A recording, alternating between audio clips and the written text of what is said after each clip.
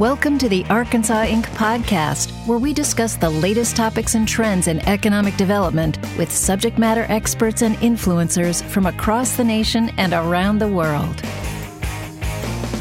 Welcome to the Arkansas Inc. podcast. I'm your host, Jeff Moore, Executive Vice President of Marketing and Research for the Arkansas Economic Development Commission. Today, our guests are Matt Francis, founder, president, and CEO of Ozark Integrated Circuits, and Jim Holmes, Chief Technical Officer of Ozark IC, which is a fabless semiconductor company spun out of research at the University of Arkansas and headquartered at the Arkansas Research and Technology Park in Fayetteville, Arkansas.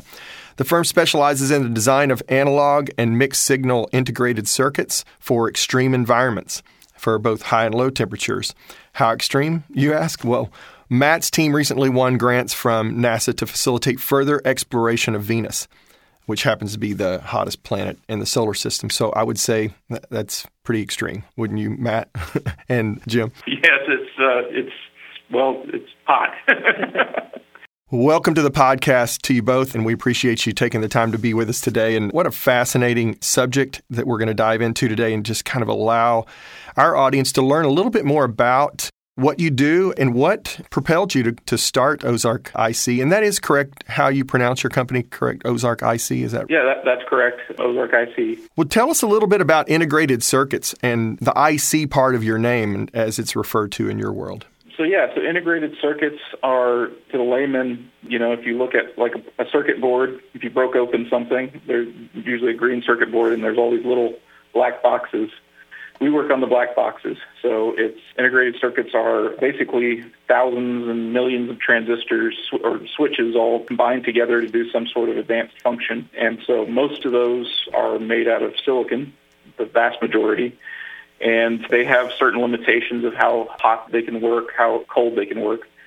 And so where Ozark IC comes in is where you want to go kind of beyond that spectrum of temperature. So if you want to operate at really high temperatures or really low temperatures in space, things like that, then that's usually where we come in and we work with more exotic materials and design techniques to make it all work. So I guess it's obvious to say, from the introduction there that your company was sort of born out of the research. So how did you come up with this idea for starting Ozark Integrated Circuits, and how did it all begin? Well, I did my PhD at the university under Alan Mantooth, and I got exposure to extreme environment electronics through several projects there, and that's actually I did my dissertation on radiation hardened circuits.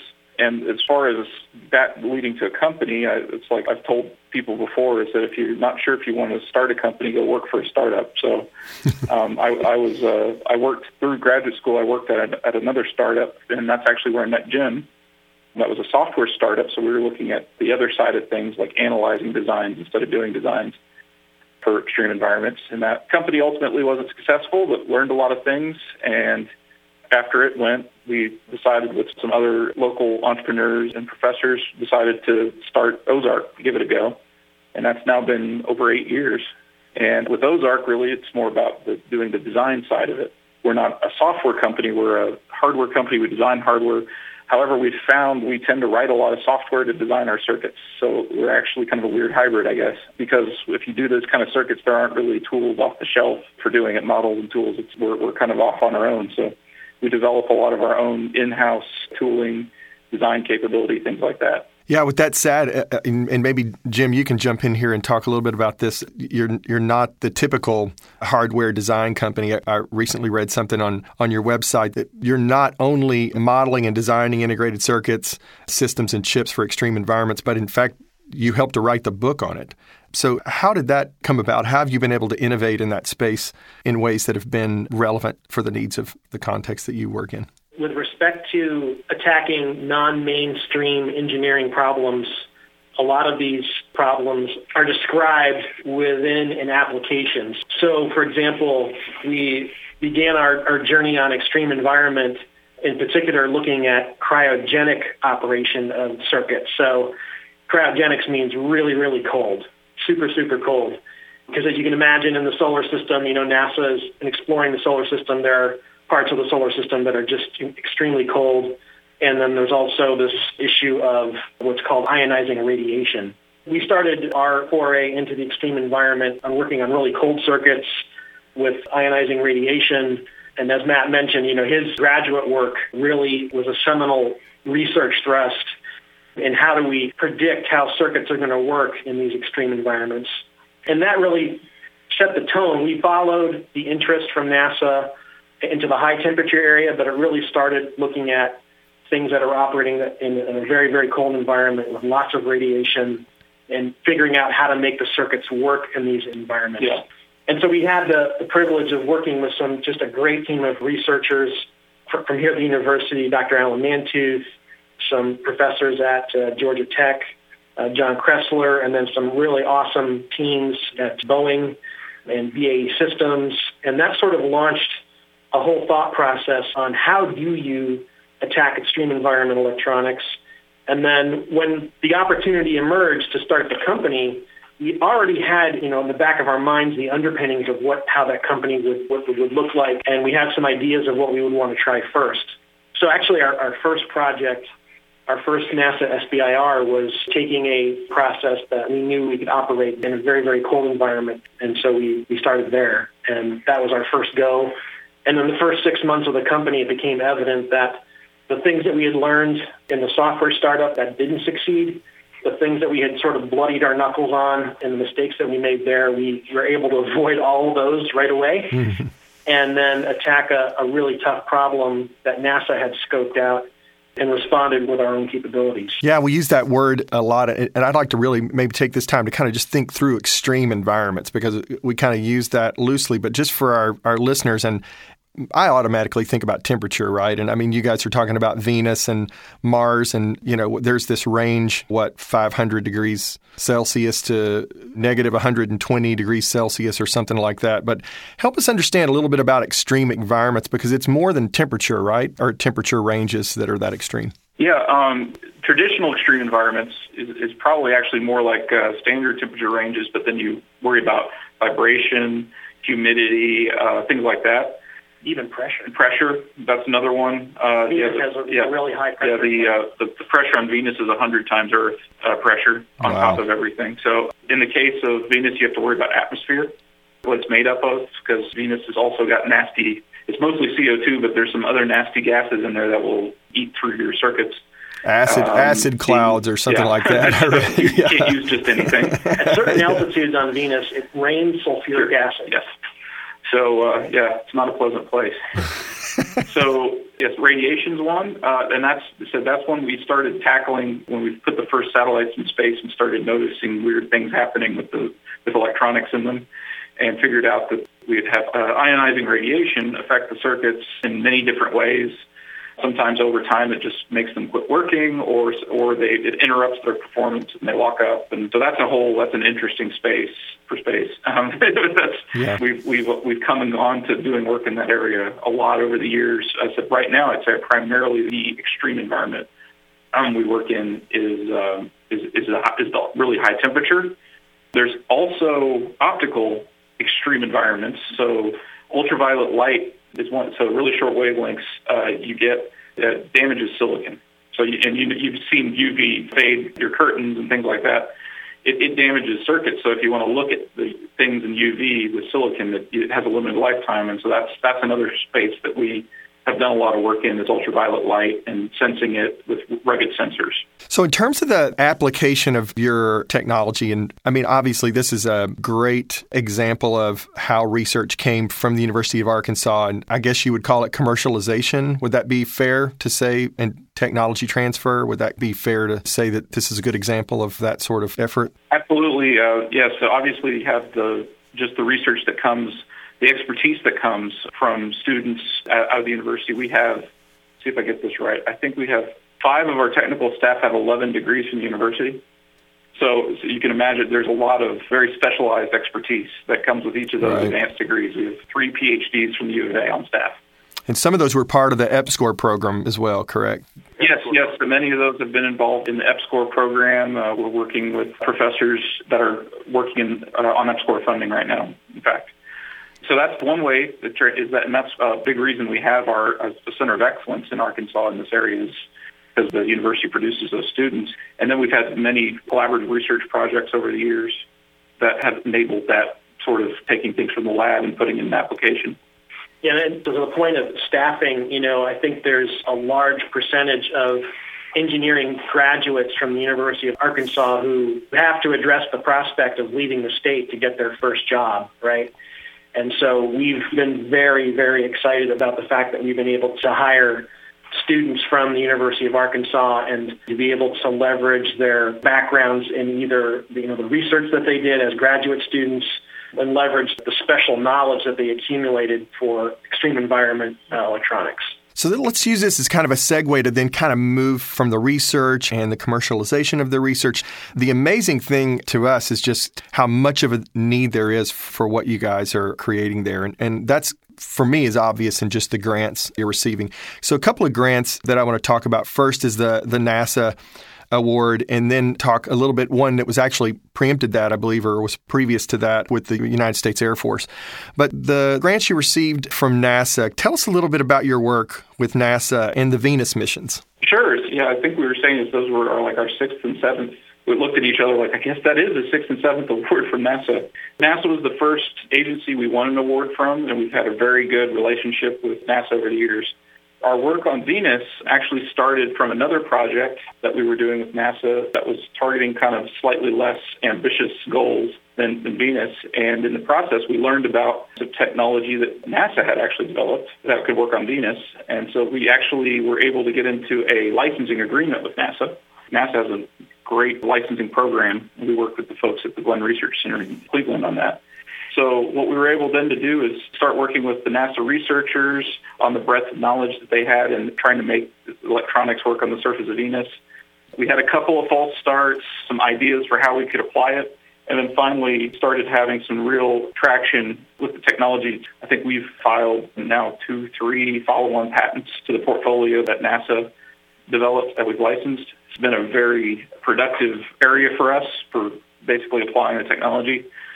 So that's the relationship part of it. But what we've done is that NASA's developed this integrated circuit technology that was basically designed to work on Venus. We were able to add some new design techniques to it that would extend its versatility, increase its density, reduce its supply range, things like that, and basically make it more useful. And one of the targets that we've had for that is to basically make it compatible with like a kind of a standard aerospace bus, like 28 volts, which is super common in the aerospace industry. It's kind of like the 12 volts in a car. 28 volts is kind of one of the de facto standards. So we've developed some really interesting things with it. We started with transceivers, basically let you communicate to and from somewhere really hot. That's kind of like where we like to start with the technology is if you can't communicate with it, then what's the point?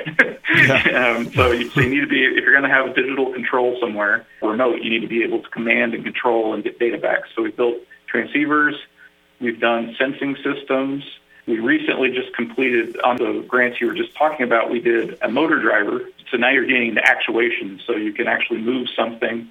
This would be like moving a stage for a drill on the surface of Venus. And that module we built, we demonstrated for 1,100 hours at 470 C, which is kind of a nominal Venus temperature. To our knowledge, that's the longest anyone's demonstrated a circuit like that at those temperatures. You've got industrial strength tools, and then you've got Venus. Space age industrial strength. Is like it's our moonshot. If we can make it work on Venus, we can make it work anywhere. And so for commercial application-wise, we're taking what we learned there and applying it for geothermal, downhole oil and gas. A lot of geothermal wells actually look a lot like Venus. 400 C plus, well over 100 times pressure. For aerospace, you can imagine in a jet engine, it could be 1,000 degrees C at the afterburner end of a military engine. So having things sensing and actuators that can work at those temperatures can replace more mechanical systems, hydraulic systems, pneumatic systems.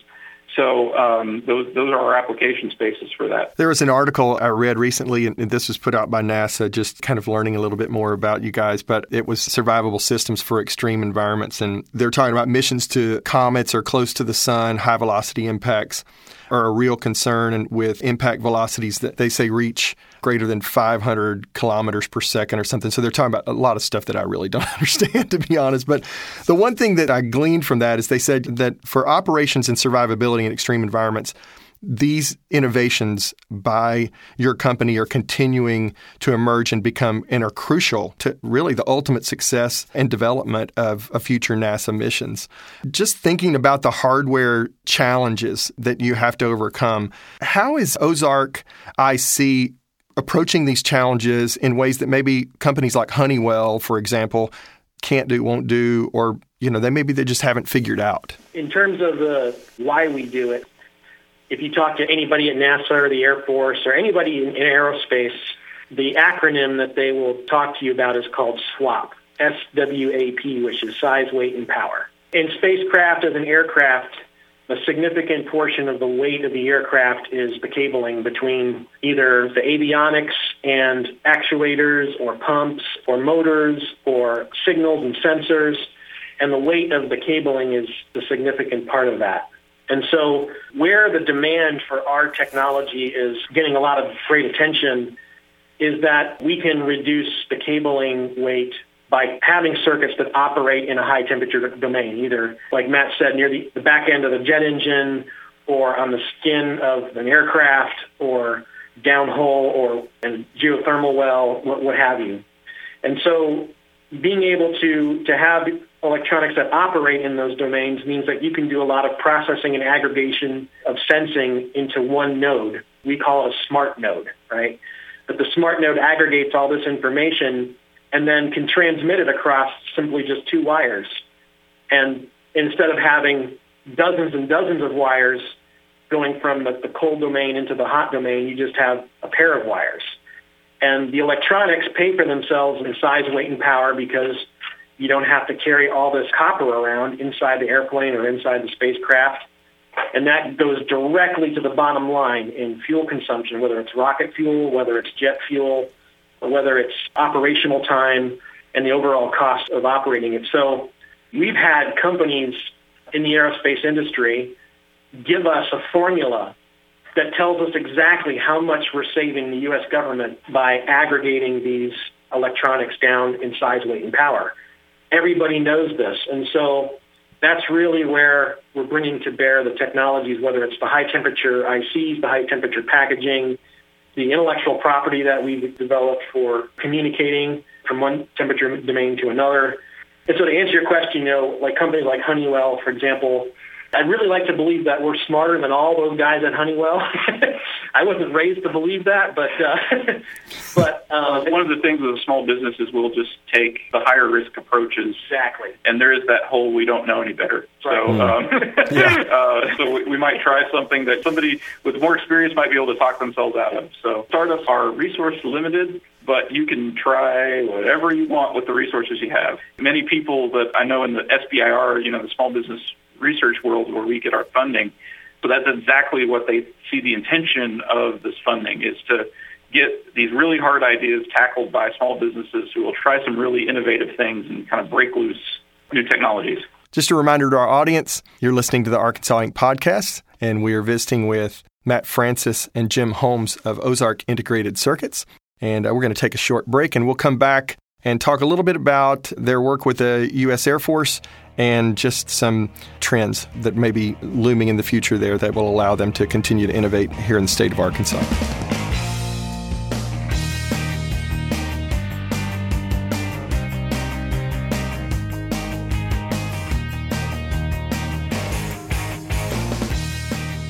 Welcome back to the Arkansas Inc. podcast. We're visiting with Matt Francis and Jim Holmes of Ozark Integrated Circuits and having some fascinating conversations about their work with NASA. And now I want to turn the corner a little bit and talk about your contract that was awarded with the U.S. Air Force and just how that technology was utilized within turbine engines. And tell us a little bit about that. Sure. So one of the things when you work with these really high temperature devices is you have to have something to put them in. Because if you have the chip, you have to connect it to something, right? You have to get to the outside world. And so even though we started as a chip company, we sort of gravitated towards getting into what they call packaging in the industry. So the things that go around the chip, what the chips are glued to, and then even getting into connectors, harnesses, all this kind of stuff. And so the work with the Air Force came around to applying some of the things we learned for doing the really high temperature stuff and saying, hey, could we do this at slightly lower temperatures that were a more urgent need for jet engines? So in that work, the high end of what we're talking about, it's kind of a range between 200 and 300 C. We're using more off-the-shelf parts. In fact, we're not in that range. We're really not designing the chips. We're actually buying chips from other companies. But what we're doing is creating high-density substrates. So we're creating basically circuit boards that really tightly integrate all those chips into a module and make them useful. And for jet engines, as Jim was alluding to earlier, this is where we get into the concept of something like a smart node. So this is going from having a single box that all these sensors and wires come out of, runs all over the engine. It's thermally managed, and then if you want to upgrade it, you have to redo everything. You have to pull the box off. If something breaks, you have to pull it all apart. What we want to go to is a distributed architecture, which is much more like what you have in your car these days, which is you have buses throughout the system. So these are basically only a couple of wires and power going around the system. If you need to sense or actuate something, you put a node on the bus. If one sensor breaks, you replace the sensor. If you decide there's some new capability you want to add to the engine, you add it. And to do this, they need these very light, highly integrated electronic modules that'll work in this 200 to 300 C degree range. Now, the challenge is versus Venus, they would be happy if we got to a Venusian day, which is, 180 Earth days, I think. Yeah. For aircraft, they want to get to 50,000 hours of reliability. So, because as you can imagine, if you're on an airplane, you want it to stay up there. Kind of important for it to stay up there. Yeah, kind of important. It's kind of a big deal. Yeah, kind of a big deal. And so that work has really driven us into understanding reliability. We've had to develop lots of methods for evaluating reliability of the modules we create. I guess that's the long answer to your question, but that's the work we've done with the Air Force now for the last couple of years, and we're getting ready to go into basically into a field trial stage. In the next year with those, we're building a set of prototypes that will be put into test engines at different sites around the U.S.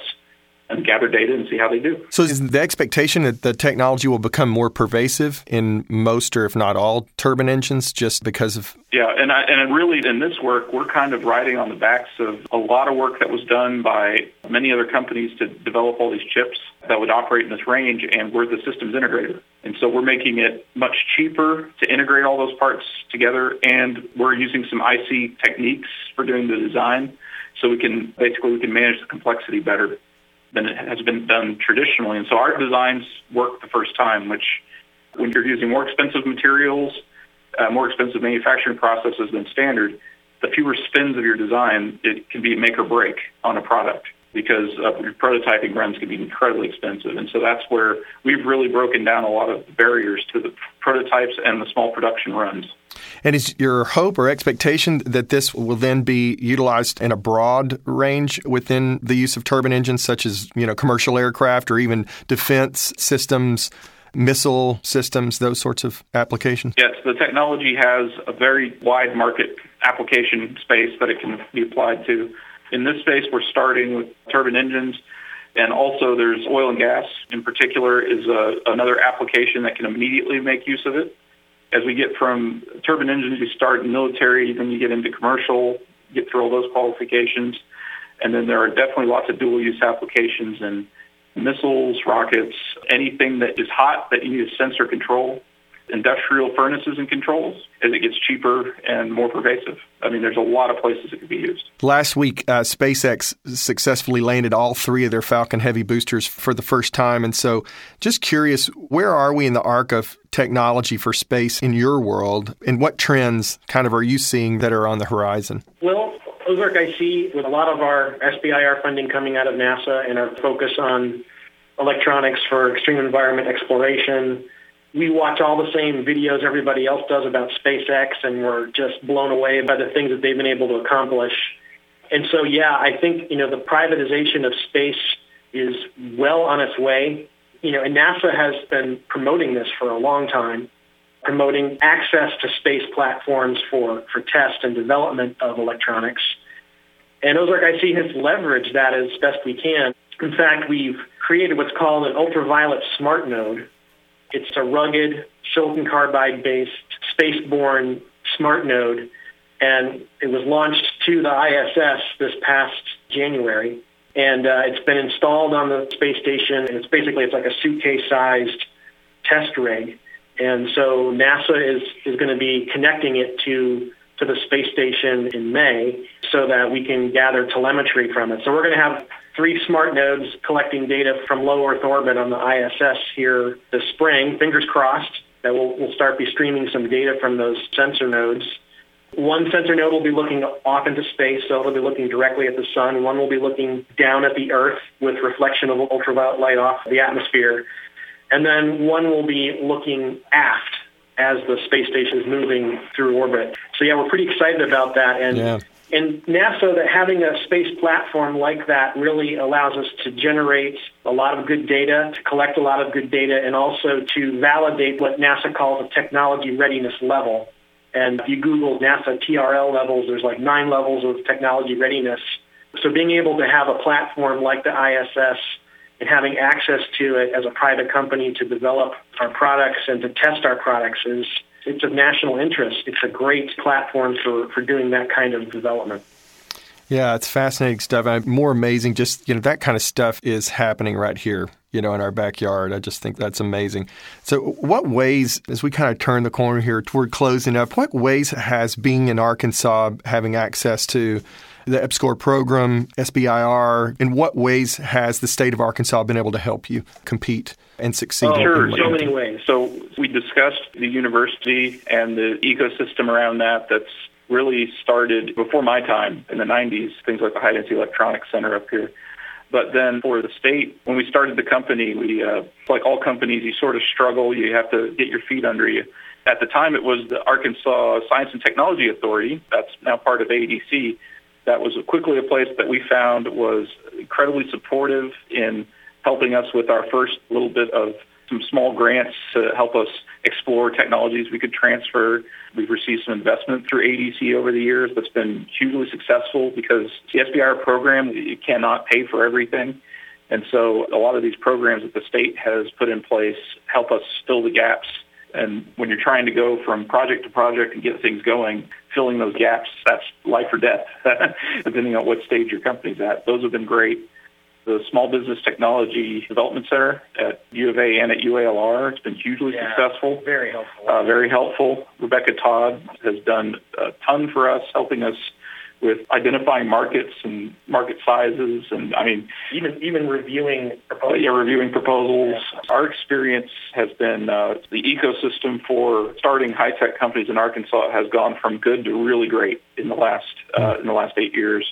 We're amazed with the things that some of the groups like Startup Junkie up here have been able to do across the state.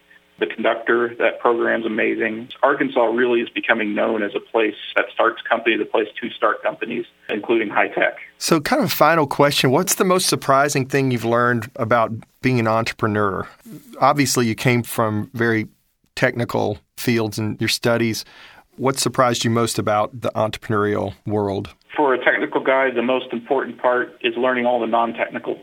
That is what will make or break your company. The technology is important, but if you can't do the rest of it, you're not going to make it. And so that's, I guess for me, like the number of hats I've had to learn to wear over the years. Is, Jeff, I was just looking at your title, marketing and communications and research. And, we're just simple engineers. So the writing and the communications is extra effort for us. So I'd say the amount of writing that we've done, both technical and non-technical writing that we've had to do to get the company visible was not what I ever expected. So were you guys, when you were growing up, did you ever envision you'd be working with space and rockets and extreme environments? Is this anything you ever thought about? Well, when I first started, it was we would work with anybody that would have us. Yeah. It's a good way to be. Yeah. For me, I actually grew up around airplanes. My dad actually started out installing radios at Falcon Jet in Little Rock. So I grew up around airplanes and had always kind of wanted to get into aerospace. Kind of followed my passions in college and hadn't really thought about that. And it's been really kind of a pleasant full circle to come back and find myself doing aerospace. Yeah. It wasn't really what the road I set out on, but it's really cool to come back to it. The closest I think I got was strapping little army men onto a bottle rocket, and then kind of shooting them up into that didn't work out well for the little army men. Well, thank you guys so much. What a great conversation this has been, and just learning more about what you do. And we continue to be amazed at the progress you make and the difference you're making in innovation that's kind of coming out of that part of the state, and Ozark I see especially. So thank you, Matt, and thank you, Jim, for your time, and just wish you guys the best as you move forward and continue to innovate in that space and the space of energy and exploration of other things. Well, thank you. It's our pleasure. We really enjoyed talking with you today. Yeah, thank you. This has been the Arkansas Inc. Podcast. I'm your host, Jeff Moore. To learn more, visit our website at arkansasedc.com. Thank you for listening.